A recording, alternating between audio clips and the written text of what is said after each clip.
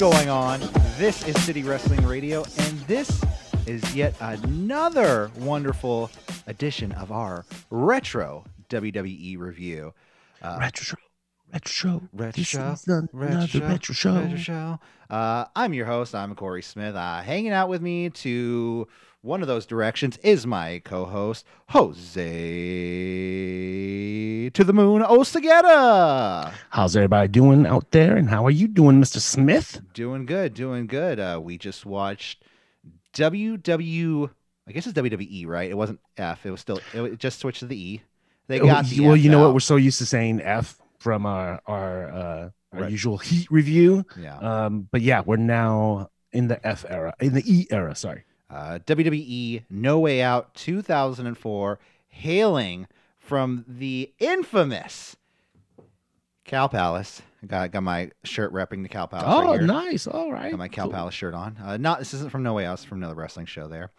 But yeah, this pay-per-view actually holds a very significant place in my heart because it is the very last show that I attended with my father. He passed in 2007. This is 2004. And this is a pretty big deal of a show. Yeah, big deal for you and a big deal for all of us out here in TV land, and a lot of us longtime Mexican-American wrestling fans that have been following the career of the late, great Eddie Guerrero. So we're going to go through the entire show. First off, if you like anything we do, check us out on social media. All the links are down below. Click like, subscribe. Love it all. At least I hope you do. If you do, let us know. Let's get into it. Let's get right into the pay-per-view. I don't want to waste too much time today. And neither do the lovely ladies of Playboy magazine. Okay, so the pay-per-view kicks off with Tori and Sable coming out to the ring, and I guess they're just hyping up their Playboy issue where they, it's two women in Playboy together. It excites me. It enthralls me. And you know how I love the blondes. So they come out to the ring, and Sable goes, "There's nothing Tori and I won't do to entertain the fans. See you later, bye." It's like they just come out. They were like, "We're hot. Welcome to No Way Out. Welcome San Francisco." But it isn't actually San Francisco. As you and I will know, most locals will know that the Cow Palace is actually in Daly City, California. It's across the street from San Francisco, literally across the street. It really is. And like the border is the middle island. So a lot of people don't know that. I forgot to run down the stats of the show. 11,000 people in attendance with a 350,000 buy rate for the show. Pretty decent. Sold out Cow Palace. Ladies and gentlemen, we're at capacity. And even at one point, they're like, "We're selling standing room tickets." I'm like, where the fuck is there standing room sections at the Cow Palace? I'll tell you where. Where? It's between the front row and the next level. It's all those guys that kept walking back and forth. Oh, God. Throughout the night. Did you notice that? That the security were just like, just fucking, come on, let's go. Yeah, no, at one point, security stops you. They're like, whoa, you can't cross right now. Yeah. But I have to go to the bathroom, man. I have to go to the bathroom. So we make our way on, hard cam, and we're on TV. Hey! Yeah, and it's funny. I don't see this a lot of other places, but I've noticed this for every, maybe it's just, I just noticed it because I live in San Francisco, but every San Francisco Bay Area show, you can pick out, like, there was, like, 60% of the crowd is wearing jerseys. Either Giants or Warriors at this time, yeah. It's like Giants, Warriors, sometimes Niners, you know what I mean? Raiders. I mean, I'm just saying the whole Bay Area. Yeah. You just get tons of jerseys. Yeah. No, there was a Celtics jersey that kept floating around on this show. Well, he had a kid. I saw the kid. He was like, "Come on, let's go. Let's go." Oh, bathroom again. All right, fine. Yeah, let's go. You know what's weird about Cow Palace too? What? Hard cam side, right in the middle. I was just about to say that. There's this gap where you see between this guy's legs, and he's just sitting there at the second level. Yeah. Nothing in the front row. At the second level, he's just sitting there looking at you. It's the weirdest thing, yeah. But yeah, like I said, Cow Palace, and the entire night, WWE, the announcers, I'll give it. Michael Cole, he sucks the entire night. Don't get me wrong. It's horrible. Taz is pretty good. He's pretty good on. Oh, he liked it up at the beginning when he was like, "It's off the hook." I was like, "Dude, we don't buy it." Well, we don't know, but his son's, we didn't know at the time, but his son's name is Hook. So there you go. He was giving a shout out to his son Hook. But no, the entire night they really are hyping up the history of the Cow Palace, mentioning people like Pepper Gomez, Pat Patterson, Roy Shire, throughout the entire night. You know what I mean? Which I thought it was awesome because I always thought San Francisco kind of had not a bad rep, but like I never felt the love from WWE when I was a kid. Like you would see them in New York like 20 times a year, East Coast. You know, we had Pittsburgh like 6 or 7, and like we would be lucky if we got one. You know. Yeah, and NWA, WCCW, WCW, as the entity, they would always come down to the Bill Graham. Yeah, they were either at the Bill Graham or the Omni. That you know what? That was my first wrestling show with my dad. Oh, nice. Civic Center, WCW. It was like a house show. I touched Sting. That's all I remember. I think I was 3. Wow. Anyway, you remember, huh? I remember my dad like pushing me through the crowd, like, Sting's coming, go touch him. I'm like, blonde man. It's so sticky. Your dye, my hand is yellow. Yeah. But speaking of blondes, like I said, Tori and Sable welcome us all to No Way Out. Like I said, they'll do anything to entertain us, so they leave. Yeah. Okay, so on the subject, off the subject, WCW, WWF at the time, who was your pick? Tori or Sable? Tori. 100%. 100% Tori. 100%. I was never a Sable fan. I mean, I was going to say, I don't know. I think a lot of people were, but I mean, I guess people were. And Brock is married to her, so some people like her. I mean, she's like a nice gal, maybe. I don't know. Billy Kidman, ex-husband to Tori. What? That's true. Yeah. Billy Kidman must got game. Or just a huge schlong. I don't know. But we kick it off with the first match of the night. The Basham brothers. I forgot they were a thing, dude. Doug and Danny Basham and their dominatrix-esque manager Shaniqua are taking. Who can fill China's boots? They really were just like trying to find some sort of China-esque character, like a very muscular woman. You know what I mean? And nobody can. China is China. China will always be China. Nobody. There are many imitators, but no recreators. So they're facing Rikishi and Scotty 2 Hotty for the WWE Tag Team Championships. These are the SmackDown tag titles because this is a SmackDown exclusive show. This is when they were doing the 20 odd pay-per-views a year. Yeah, that was strange, and they must have ran out of names because No Way Out equals NWO. Well, didn't they bring back? And isn't that how they brought back the NWO? They brought him back at No Way Out. Yeah, I think so. Yeah. But yeah, this whole show though, like, I felt like the show went by pretty fast. It went by really fast, and it was pretty exciting. There was a lull in the middle, and it's a real good. You know what? This speaks a lot to nostalgia because I felt very nostalgic for a lot of these wrestlers and a lot of these scenarios that they're in. And the last 3 matches were super awesome. So I gotta give it, nostalgia alone, 4 stars out of 5.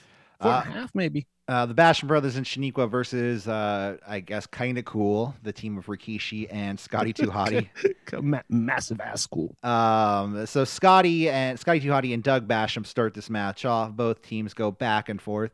Rikishi teases a stink face early on the match to Shaniqua, but she evades. Scotty goes for that worm, but gets cut off at the M by Shaniqua.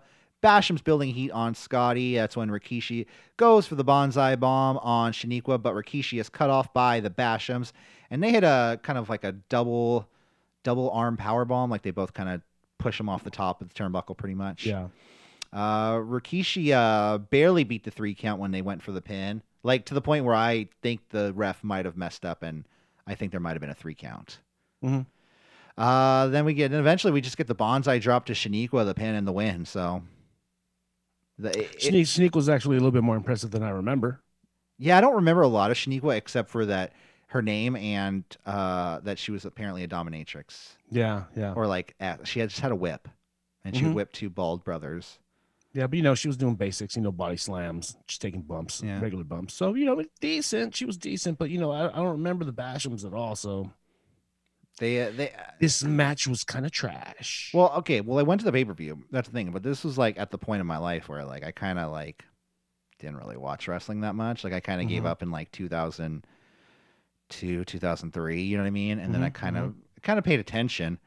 And then my dad was like, "Hey, you want to go?" I was like, "Yeah, sure, whatever." But yeah, the Bashams, no. Yeah, no, it's the same thing with me. This is when WCW was destroyed, so I totally lost interest at that point. But I did keep up during the invasion times, but then that got really stale, so I kind of I throw in the towel. Yeah.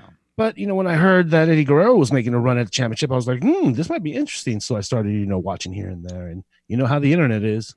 Yeah. So then we go to probably the most questionable match of the night. Jamie Noble versus Nydia. Was it Nydia, right? Not Nadia. Nydia. Nydia. Yeah. Former Tough Enough contestant. It was, this was not just a regular match, but this was a quote unquote boyfriend versus girlfriend blindfold match. That is the exact match it was. It wasn't just a blindfold match. No. It's boyfriend, girlfriend, boyfriend versus girlfriend. I have it in my notes. Where just the man gets blindfolded. Which, Well, it's because, per the gimmick and per the storyline, she was blinded for the longest, and he was using her as an excuse to get wins. And you know how the old classic, pulled my damsel in front of me so you don't punch me. He was doing that type of stuff. Well, he took that shit one step further. He was just like throwing her into the ring. Yeah. You know what I mean? So the story is that Jamie Noble and Nydia became trailer rich, new rich, whatever you want to call it. And they were spending their money on, frivolous shit. I think they went to like Outback, like, we're going to Outback Steakhouse. Yeah.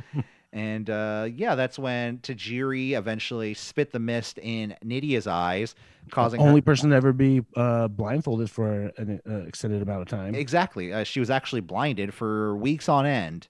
That's when Jamie Noble started using her as a shield and throwing her in matches to get like the DQ and things for himself. So did Nydia win Tough Enough with just the Maven? I think it was her and Maven, right? Or they both won? Yeah, they both won. Yeah, because it was a man and a woman. Oh, okay, then just the Maven. Yeah. Just I say that because Tajiri used to make fun of that dude. Maven, you're just the Maven, just the Maven, just the Maven. Nydia. So okay, let's see where am I at. Let's see. Sorry, the beginning of the match. Beginning of the match. So Nydia had this match turn into a blindfold match on the last SmackDown going into No Way Out when she revealed. So it was a legit match at first? Yeah, it was just a legit match, and then they had it turn into a blindfold match. Damn, that sucks. So Nydia tripping up Noble to just kind of like falling behind him, tripping Noble every chance he gets. And that's when Michael Cole's, yeah, go get him, girl! Michael Cole the entire night was insufferable. Okay, like I had to turn it down a little bit, dude. He was like cartoonishly bad at times. He was, like the go get him girl line, like like it was 2004. Like that's not even. I think at this point JR actually left and he wasn't in people's ears anymore. Yeah. So that probably had something to do with it. Go get him! I just want to hear Vince. Oh, go get him, girl. Say that, Michael Cole. Yeah. Say it like, go get him, girl. Or it was Stephanie practicing her chops at Gorilla. Say, go get him, girl. Yeah, it could be. Absolutely. Nydia pantses Noble. Then we have a leg scissors takedown to Noble. This entire match, Michael Cole is pretending that this match is just hilarious. Like he's just like, oh my God, can you believe? Oh my God, she pulled his pants down. Bad. Noble then lifts his hood behind the ref's back, tosses Nydia off the rope, applies the Dragon Sleeper to Nydia, and makes her tap out. So, to kick off this pay-per-view, we have two matches with two men beating two women. Mm-hmm. I mean, that's just how it is. Mm-hmm. Yeah, and I'm not saying like it's.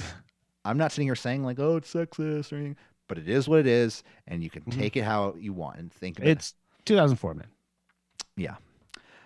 This match was not good at all. Didn't really like it at all. I don't know why they had this match. I don't know why if Nydia was really that bad of a war, but she did a leg scissors takedown. She hit some moves in the match that it was questionable to me why they.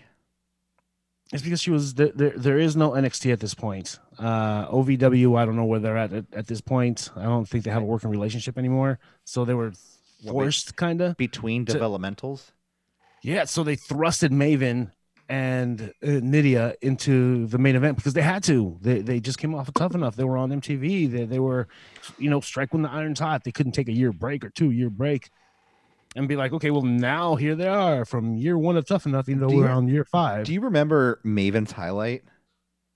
Wrestling Tajiri and Tajiri referencing to Maven as just a Maven? No. It was when Maven eliminated The Undertaker from the Royal Rumble, and that was it. Then Undertaker just fucking buried him for like a couple weeks on end. Yeah. I mean, that's just what they did with Tough Enough, Ask The Miz that. I don't want to date myself, but I mean, he's probably gonna be champion for a little while, dude. Yeah. That's why I don't want to expose the business here. Let's see. The next up, we have a very metrosexual looking Josh Matthews interviewing Kurt Angle. Josh Matthews. And when I say metrosexual, I mean... again, another former season 1 Tough Enough contender. Yeah. Okay. But this guy, he's got perfect skin in this. Like his hair is perfectly... tips. Tips. Yeah. Bleached tips. He had like a necklace around. He had earrings. A turtleneck. This guy was all done up. Like you could tell he had a skin routine, way better than he looks nowadays. Like back then he was he's probably like 20 in this. So yeah, he was young. He was like 20, 21 when he first started Tough Enough. So he was maybe 22. Yeah. Earlier in the week though, Kurt Angle was attacked by either John Cena or the Big Show. He doesn't know who. But Cena walks up wearing his nice, crisp Willie Mays pullover jersey, the San Francisco Giants, number 44. And a nice hieroglyphics fitted cap. That's what it hieroglyphics, Bay Area hip-hop crew, consisting of mainly Del the Funk and Homo Sapiens, Souls of Mischief, Casual, Domino, and a whole bunch of other fine gentlemen. Yeah. I knew Del's ex-girlfriend. Shut up. Yeah. I can't say how, but okay. I wasn't hooking up with her or anything, but I knew her through nefarious means. All right, but this is clue to how hip John Cena is at the time. To know who hieroglyphics are and coming into I love John Cena at this time. I remember buying a John Cena t-shirt at the show. Like I had the John Cena, the baseball shirt, the word life. With the black sleeves and the white with the old school WWF logo. You didn't have the foam fingers? No. I saw someone in the crowd. I was too cool. I was too cool for school. I was like 17 at the time. I'm like, fuck that. Yeah. Cena walks in. He says, I wouldn't attack you from behind. I attack you from the front. And he does. He proceeds to attack Kurt Angle from the front. So. Ew. Next up, we have the world's greatest tag team versus the Acolyte Protection Agency. So this is a weird period in Bradshaw's career where he's in the evolution phase to JBL, but he's not quite there yet. So he's got the blonde hair, but he's still doing APA. Yeah. Farouk and Shelton Benjamin. Oh, the world's greatest tag team, if you aren't familiar. Shelton Benjamin and Charlie Haas. Shelton Benjamin and Farouk start the match. Bradshaw came in to the match with a hurt arm. Haas and Benjamin focusing on JBL's arm. Haas and Benjamin building the heat on Farouk, though, which seems weird to me because JBL has a hurt arm, and it would make sense to build the heat on the person with the injury. But they go after Farouk's arm? Yeah, but then they start working on Farouk. Yeah, so on his arm specifically. Unless JBL was legit injured, they're like, no, dude, you got to work. Get in there. Yeah, that's it could be. You never know. Yeah. We have a nice power bomb to Shelton Benjamin by JBL. Because once JBL gets tagged in, though, he is like a ball of energy. He just fucking runs in there and tears everyone apart. He genuinely likes beating people up. He gets a kick out of it. I'm telling man. you. He likes beating people up and making money. So Mm-hmm. nice power. It's a good looking power bomb. JBL then runs wild on Shelton with the last call slam off the turnbuckle. Clothesline from hell to Charlie Haas. But then Benjamin just hits a super kick on JBL or on Bradshaw, and he gets the 1, 2, 3, the pin and the win. Awesome. Thank you. It was kind of weird, but yeah, no, I like that the world's greatest tag team went over. I think it was better. Bradshaw was kind of about to get into his main run as JBL, so I guess you can't say he's old at this point. But you can tell Farouk in this match, he looked a little older. You know what I mean? Yeah, well, he was wrestling since the 70s, I want to say. Yeah. So, yeah. He was around for a while. Exactly. This is definitely the twilight of his career. He's probably in his late 40s. Big things. Yeah, he's probably found his biggest gimmick during these times. Yeah, definitely. It was a good match, though. A good tag match. Both teams looked really good. It's because the world's greatest tag team was involved. Yeah. That's when Goldberg finally comes through the arena, through the merch stand area at the Cow Palace, which I just was like, man, that building sucks to get around when during a show. Oh no! At one point, you see a weird angle from the right side. So if you're looking at hard cam on the right side, you see there's this entranceway that's not used for the wrestlers, so it's opposite of the entranceway, right? Yeah, that's where all the fans come in. Yeah, exactly. So you get a peek and you see all the concessions and people walking back and forth. It's like, wow, this place is a dungeon. Yeah, no, it's funny because it just brings back memories watching like you see like refreshments. I'm like, oh, yeah. I used to work at the Cow Palace, by the way. You know what? You probably stocked the chicken tenders that I ate the last time I was there for New Japan Pro Wrestling. Probably. Yes. Well, not recently. I wasn't working there. No, I know. You probably stocked the chicken tenders. The food's probably that old. Back it in, yeah. Yeah. We got 10 years of chicken tenders. We got to load it in there, Jose. You're like, okay. No, whatever. Just remind me not to have any of these. I forgot. And Goldberg comes to the ringside area. That's when Paul Heyman, who... It's funny when you look at young Paul Heyman in like ECW, you're like, oh man, Paul Heyman got old when he went to WWE. And then you compare Paul Heyman 2004 to Paul Heyman 2021. You're like, oh my God, Paul Heyman got older again. Yeah. He reached levels. Man. But he's one of those people. Okay, but me and my wife had this running gag going on where, like, Jimmy Fallon is a person that looks much better in their, when they got older than when they did when they were younger. Yeah. There's some people that are that they look old when they're in their 20s. So when they're in their 50s, you're like, wow, this guy is in really good shape. Yeah. Paul Heyman is one of those guys, but when he was 30, he looked 50. But now, when he was 50, he looked 70. So you're always like catching up. So exactly what you're talking about. Yeah. Well, okay. I'm pulling up his information now. Paul Heyman's only 55 years old right now. So he started the business very young. He was started as a photographer. Oh, yeah. I mean, that's true. He as a teenager. He was 90s. Like 16. Wow. And at 16, he probably looked like a 30-year-old. He was 30 years old. He's 39 years old in this. So. All right. Paul Heyman with hair comes out to the ring. It's still weird with him with the long hair. He tells Goldberg that if he comes into the ring, he will be arrested, removed, taken away, arrested, removed, taken away, arrested, removed, taken away. He just goes on and on and on. Brock Lesnar comes out to the ring to prove to everyone that he's not intimidated by Bill Goldberg. That's when he's taunting Goldberg into the ring. Goldberg finally gives in when he gets the classic line. He says, "Stay over there like the little bitch you are." So Goldberg gets in the ring. Brock charges Goldberg when Heyman distracts Goldberg. Goldberg evades the F5, hits the jackhammer on Brock. Heyman is screaming like a stuck pig into the mic. I'm like, chill, dude. Mm-hmm. And the segment was really overbooked though, because like they had Goldberg come out, they had Heyman come out to tell him to leave, they had Brock come out, they had an altercation, and he gets arrested, and then Hardcore Holly comes out to chase off Brock. Yeah. What? Oh, do you not remember this? No. So this was okay. So you might remember that Hardcore Holly did legit get his neck broken by Brock Lesnar in a match in 2003. He was out for like a year. When he came back, they mentioned it in the match, but they didn't mention who broke his neck. Yeah, they built up a storyline with him and Brock that he wanted Brock, and it led to, I can't remember which pay-per-view it was, but Hardcore Holly got a title shot at one of the pay-per-views, which I was always like, huh? Yeah. Okay, sure. To this day, I'm like, okay. I mean, he's a scary-looking man. I've seen him in real life. Oh, he looks like a mutated beaver. Don't say that. He's gonna find you, man. He comes out to the ring. I'll just run in circles. His neck can catch up with me. Fuck.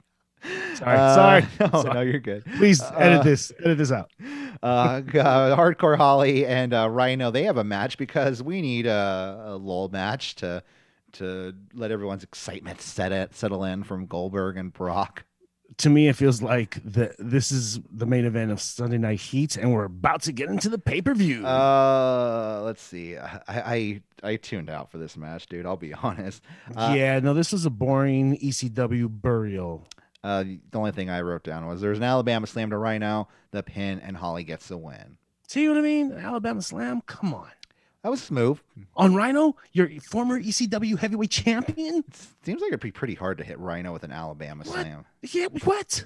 It's really cool when Drew McIntyre hits somebody with an Alabama Slam. Because remember he used to do that? He does that weird extended one that like goes from way back here. And it's reversed, too. You land face first. That's when we get... Dude, can we just talk about how massive Paul Heyman made Rhino look in ECW, and the moment he steps into a WWF ring, he looks like one of the hillbillies. Oh, you mean the way he's booked, right? Yeah. Well, Rhino didn't originally sign with WWE, so that's his fault. He doesn't get booked. Yeah. It's not Vince's guy. What about my guy? It's Hardcore Holly. He's Sparky Plug, damn it. Undertaker then teases it fucks with the entire Cow Palace audience and makes us all think he's there, but he's not. He's probably at home, divorcing Sarah. Undertaker hits a teaser video for WrestleMania. It just shows pictures of Kane. He says 28 days. I think it was 28 days, right? Something like that, yeah. Yeah. And Michael Cole's like, wait, 28 days? That's WrestleMania. I just put two and two together. I'm like, yeah, you fucking idiot. Sorry, but this is a fucking idiot. It should be on your calendar. Come on, man. Yeah. Mania. Then we go to Chavo Guerrero versus Rey Mysterio, a fantastic match, a match I really enjoyed. So this match is the fallout between the Guerrero feud. Chavo basically turned on his brother a few months ago back on SmackDown. They had a feud going back and forth, and that's what did I say, brother? Yeah. Okay, uncle. I knew that. Okay. I know you. Chavo Classics is his brother, right? Right? Chavo Classic. Yeah. What? That's Eddie's brother, right? Yeah, that's Eddie's brother. Yeah.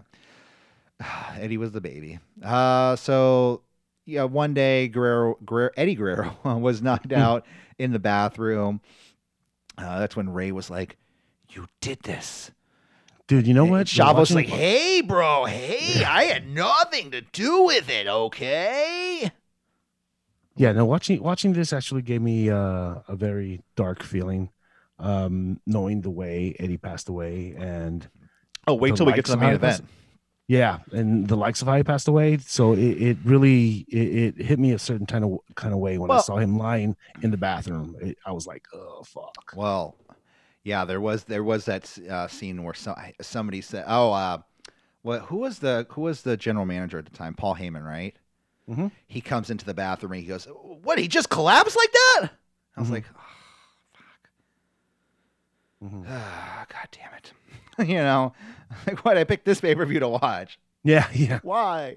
So it's in Chavo is accompanied to the ring by his father, Chavo Classic or Chavo Guerrero Sr.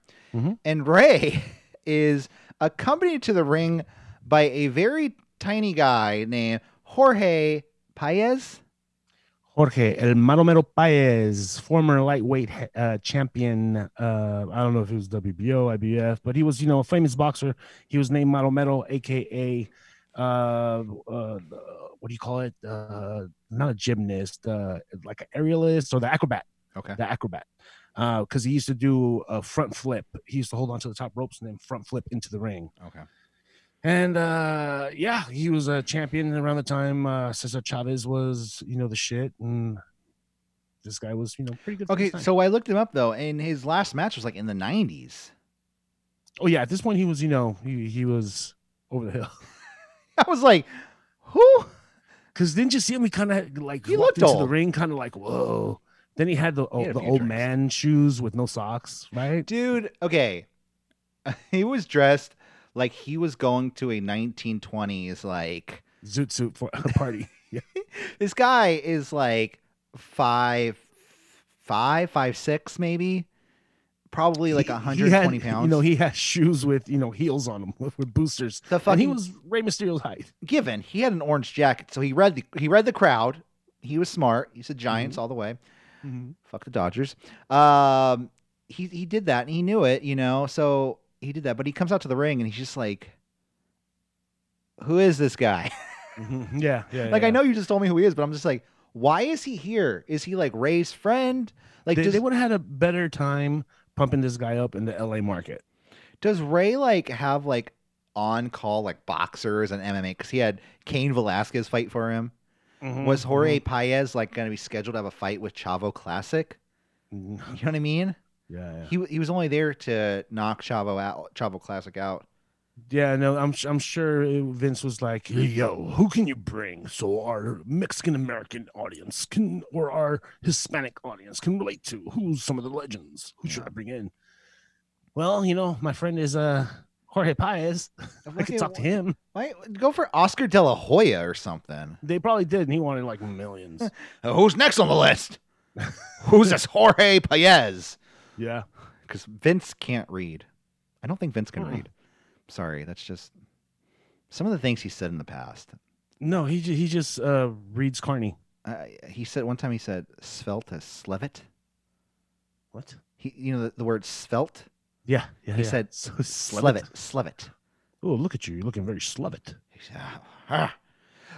So hold on, I already said that. So the match starts out, and it's actually shades of WCW Cruiserweights division, because these two were fucking two of the cornerstones of WCW's Cruiserweight division. A lot of sunset flips, a lot of. Aren't they fighting for the Cruiserweight Championship that came from WCW? They are fighting for the Cruiserweight title at this point. And the lineage came from WCW, right? Yeah. Oh, it was the light heavy. Remember, it was the light heavyweight title. Yeah, but I thought when the invasion happened, they brought over the Cruiserweight title. Yeah, and they just kept it. Yeah. So it has WCW lineage. Yeah. I guess it does. It's not like the remade lightweight title, and then they renamed it. No, No, I know. I think they actually brought it over. They unified them. Okay, they unified the titles at one point. Just as good. Paez knocks out Chavo Classic. He's ejected from ringside, and he plays it off pretty well. He's like, come on. Okay. And he did do his little boxing shuffle. Yeah. Ray hits a plancha to both the Chavos. Springboard leg drop to Chavo Jr. in the ring, followed by a kick out. Dude, and these ropes are very loose. Yeah, no, they're pretty bad. Then we have an atomic gutbuster to Ray by Chavo, but Chavo lands on his leg weird. I don't think he was working this. I think this was a legit injury he might have had. Yeah. Because he lands on it wrong, and they even try to call it a backbreaker, and I'm like, that was a gutbuster. No, yeah. That was clearly a gutbuster. Come on, guys. Come on, Taz. You can't call that move. This is a gutbuster, Taz. He's gonna lift him over his shoulders and then slam him into his knee. This is technique by Corey and Taz. Taz is gonna fucking hate me if he ever meets me. Chavo begins. Hey, kid! I heard you were mocking me on your podcast. Huh? Yeah. Hey, Hook, get him! Get him, Will Hobbs. No, he's my friend. Yeah.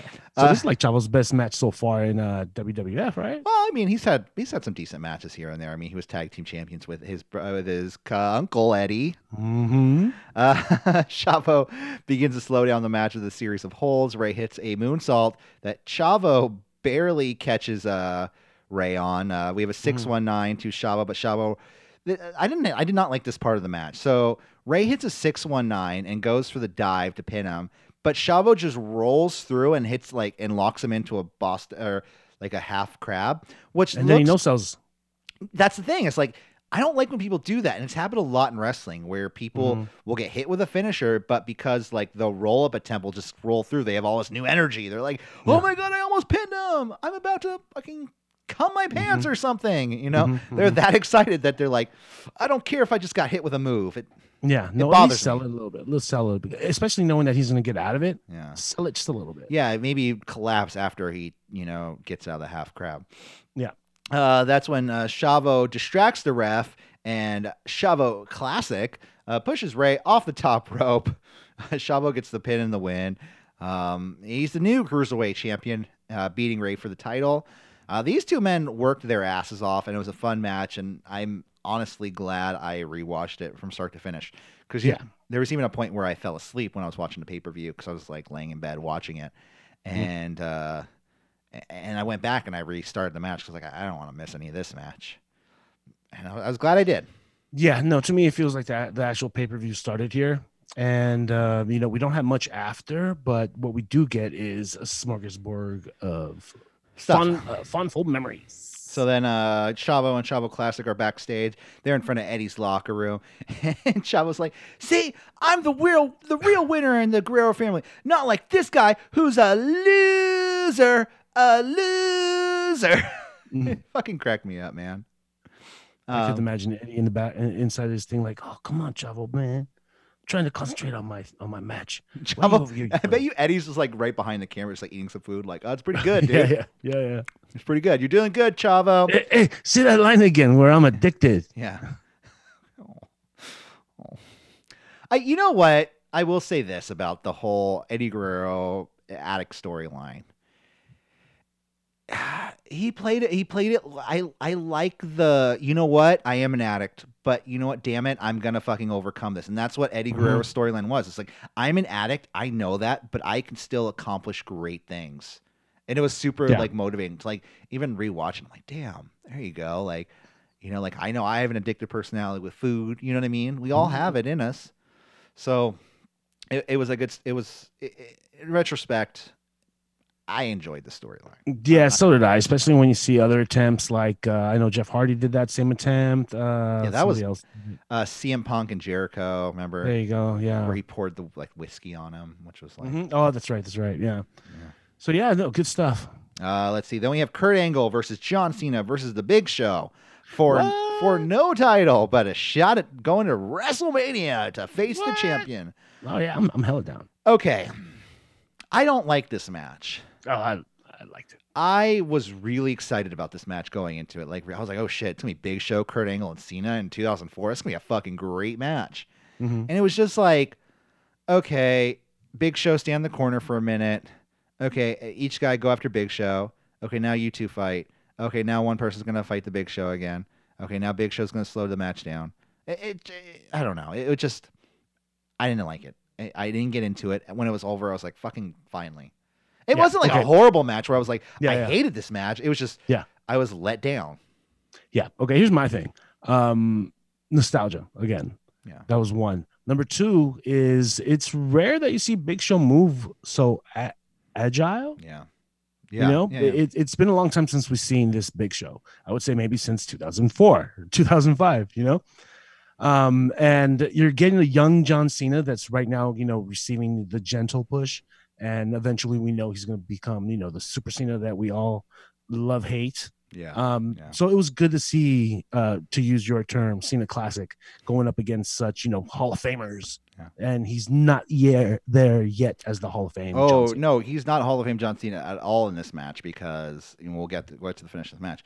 So Show manhandles Cena. So Angle challenges Cena to go after Show because Angle went after Show first, couldn't do it. Show manhandles Cena like he did with Angle. I feel like this match is going half the speed at this moment. There was a cool spot where Angle teases a German suplex to the Big Show coming off the ring, but they did not hit it. But instead he hits a low blow to Big Show. Everyone goes back and forth.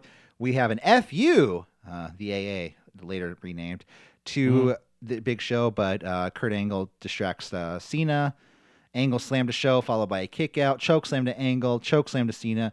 Cena then goes for the FU, but Angle on Angle, but Show hits the leg of Cena. Angle slam to Show out of the ring, And then we just get the ankle lock to Cena with the applied pressure, and John Cena taps out. That was good. You know, the finish was I just felt like there was moments where just the match was going really slow. Okay, you know what happened is you just came off a match with Rey Mysterio and Chavo Jr., and it was high pace, action everywhere, jumping off the ropes, doing this, doing that, and then you got your classic WWE, WWF style match. Yeah, no, definitely.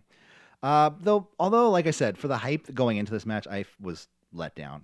I just, I was like, oh shit, John Cena 2004, this is gonna be awesome, amazing. Yeah, well, they were moving at Big Show's pace, and Big Show was trying to move at their pace, and give him credit, he was actually, he can't. When he was a rookie at WCW, he couldn't pull this off. Yeah. Well, this was some of the better work he's done. Yeah, I don't know. I feel like at this point of his career, this is like when he went to OVW. Mm-hmm. He had to come back. Mm-hmm. He was how many different heel turns, face turns. Like they had no idea. Okay, that's booking. That's booking. And I know, like it's because he can play both roles very well. Mm-hmm. Mm-hmm. Even sitcom dad. Even sitcom dad. Yeah. Okay, then we go to the main event. Who owns that show? Does WWE own that? I hope not. The Big Show? They probably have to rename it. I mean, at least they're using the Big Show's name in it. Well, they're not referring to him. The show itself is big. Oh. The Big Show. Just don't capitalize. I'm sure it's produced by WWE. Uh-oh. I mean, let's see. The end. Big Show. Oh, the Big Show. Let's see. Let's see. I'm gonna pull this up because information that I'm doing. So it's a multi-camera setup. It's 25 to 28 minutes in length. Production companies: Z&M Industrial Films, North Rock 6, and WWE Studios. So you could say goodbye to that one. Yeah, or maybe they'll buy him out. What if like he still did the show? Like under the banner. Yeah, like Paul White of AEW stars in WWE. The forbidden door is open. Oh my gosh! Yeah, you could just walk right through it. Oh, Allison Munn was in the show. I don't know who that is. Anyways, I just know the name. Anyways, a main event time: Eddie Guerrero versus Brock Lesnar for the WWE.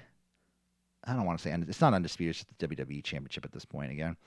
Yeah, but it's a very good-looking title. My favorite title. My favorite title ever. My favorite WWE Championship belt ever. Fuck the Winged Eagle. Fuck the 90s title. Fuck the little whatever this is nowadays.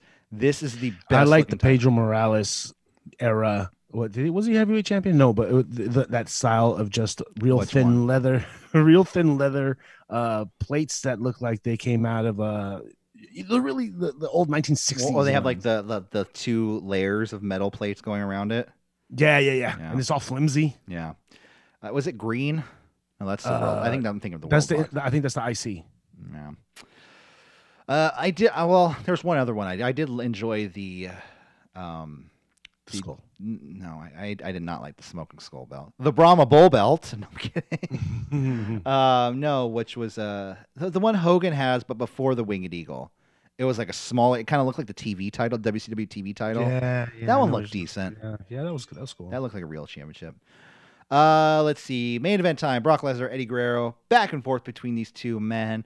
Now the entire crowd is fucking 1,000% behind Eddie Guerrero in this match. Mm-hmm. They want Eddie to win so badly.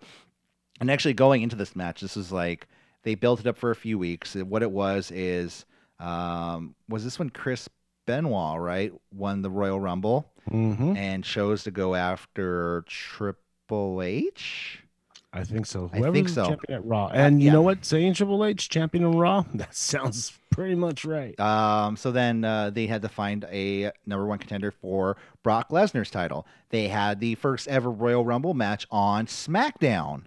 At this time, that's when Eddie Guerrero won this, became the number one contender, leading into a few weeks of build between the two men. A lot of you might remember Brock Lesnar's infamous mariachi auditions.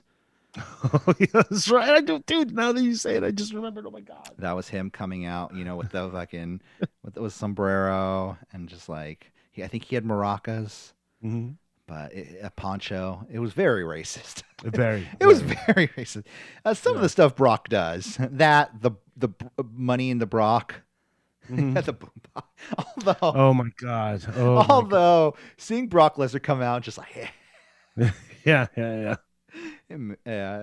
it may be racist, but damn, Oh, it's 100% racist, but fuck, it was hilarious. fucking The visual of Brock doing that is like, dude, yeah. you're a clown. You're worse than a clown. You're clown shoes. Yeah. So Eddie does a Hurricane Rana, but Brock transitions into a power bomb.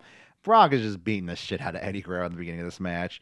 And this is when Brock had way more offense too. Mm-hmm. So this wasn't just like German. Yep. This was like fucking running knee, fucking a power bomb.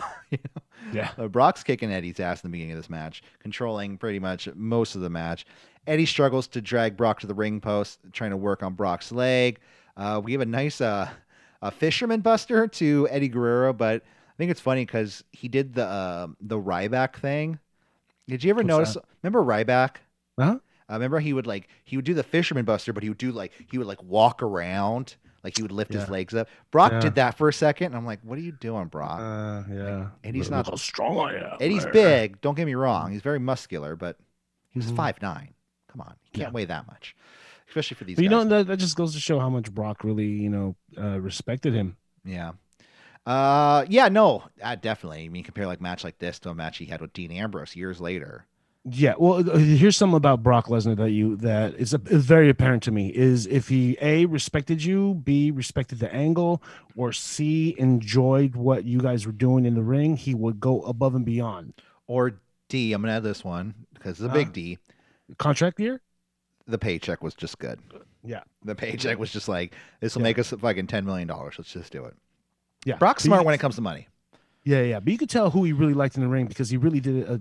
He really tried hard to put people over. Yeah. The ones that rubbed him well. You know what I mean? Brock gets Eddie down with a clothesline. That's when Eddie then strikes Brock's leg into the ring post. Brock falls to the outside.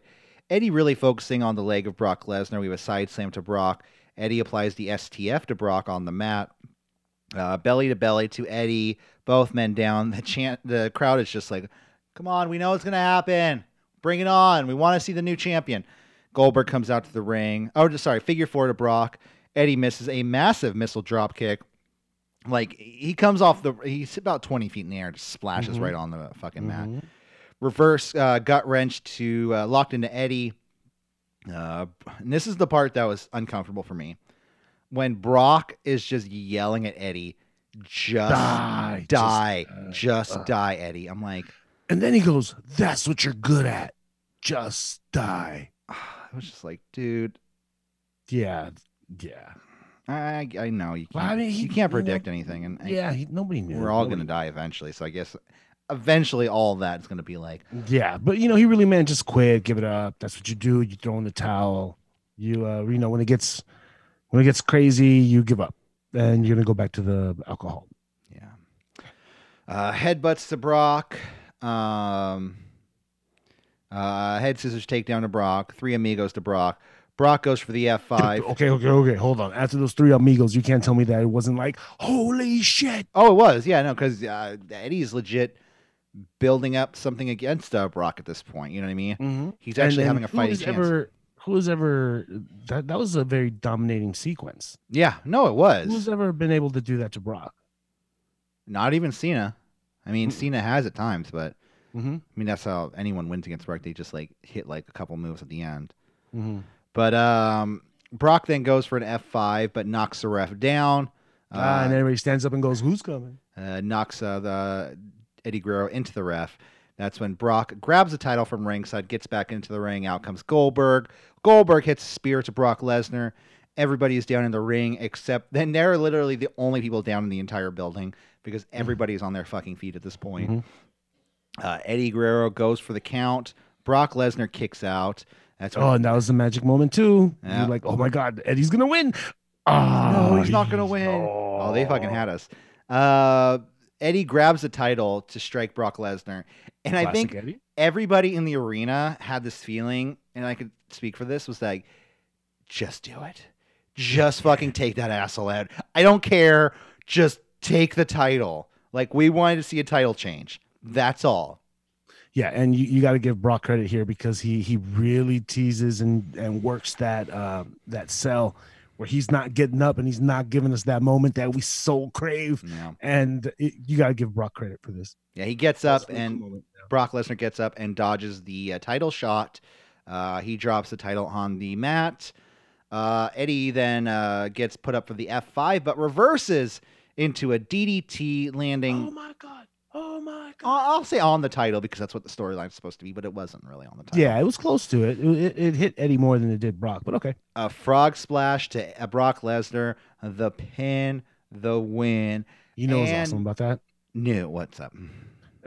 After he hit the frog splash, he grabbed the title and he threw it out the ring. Yeah. But he hit the rope and it slung right back to Eddie. He was like, "Oh shit, get the fuck out of here, dude! Damn it! I told you to go back home.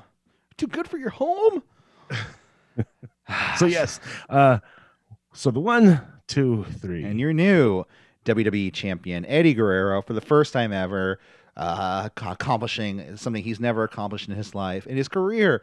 And it's funny because I always think this is a wrestler. Like, I always think this, and I'm not a wrestler, so it's just coming from an outside perspective, is that in my head, if I was a wrestler, I wouldn't feel like I'm the champion, even if Vince is like, "Oh, hey, Corey, you're going to go out there, you're going to pin Triple H, and you're going to win the title tonight.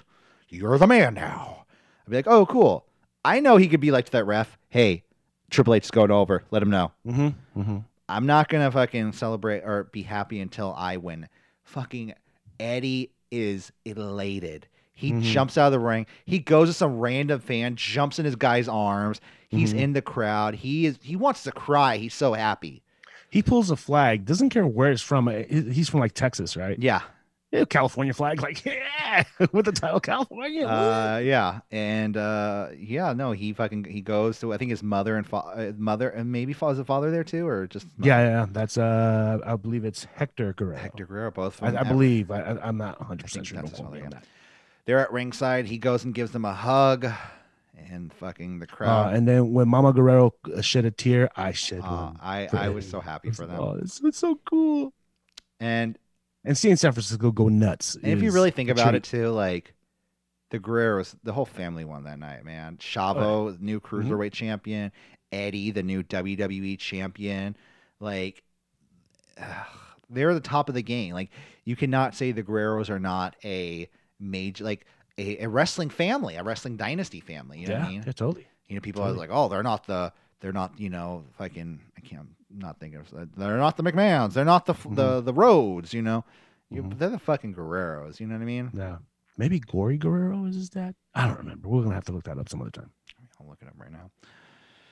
So, yeah, that was WWE. Like another thing that I noticed that's a running theme, that's always been a running theme throughout the history of WWE, WWF, is this weird way that they don't know what to do with people of color, so they put them against each other.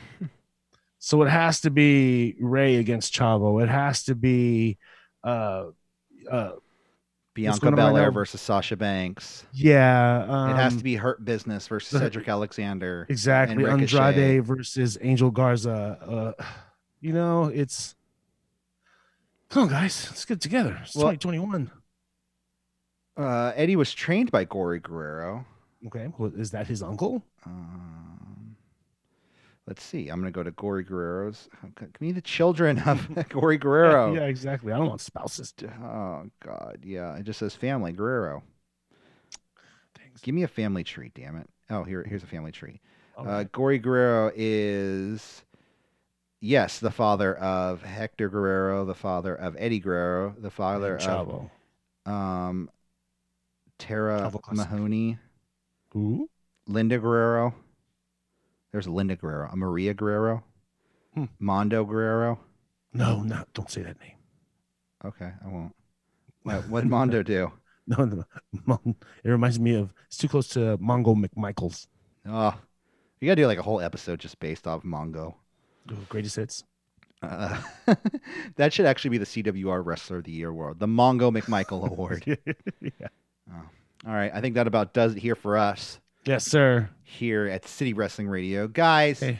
If you liked what you hear, please check us out on social media, like, subscribe, and yeah, listen to us on the go on SoundCloud.com/City Wrestling Radio or wherever you get your fine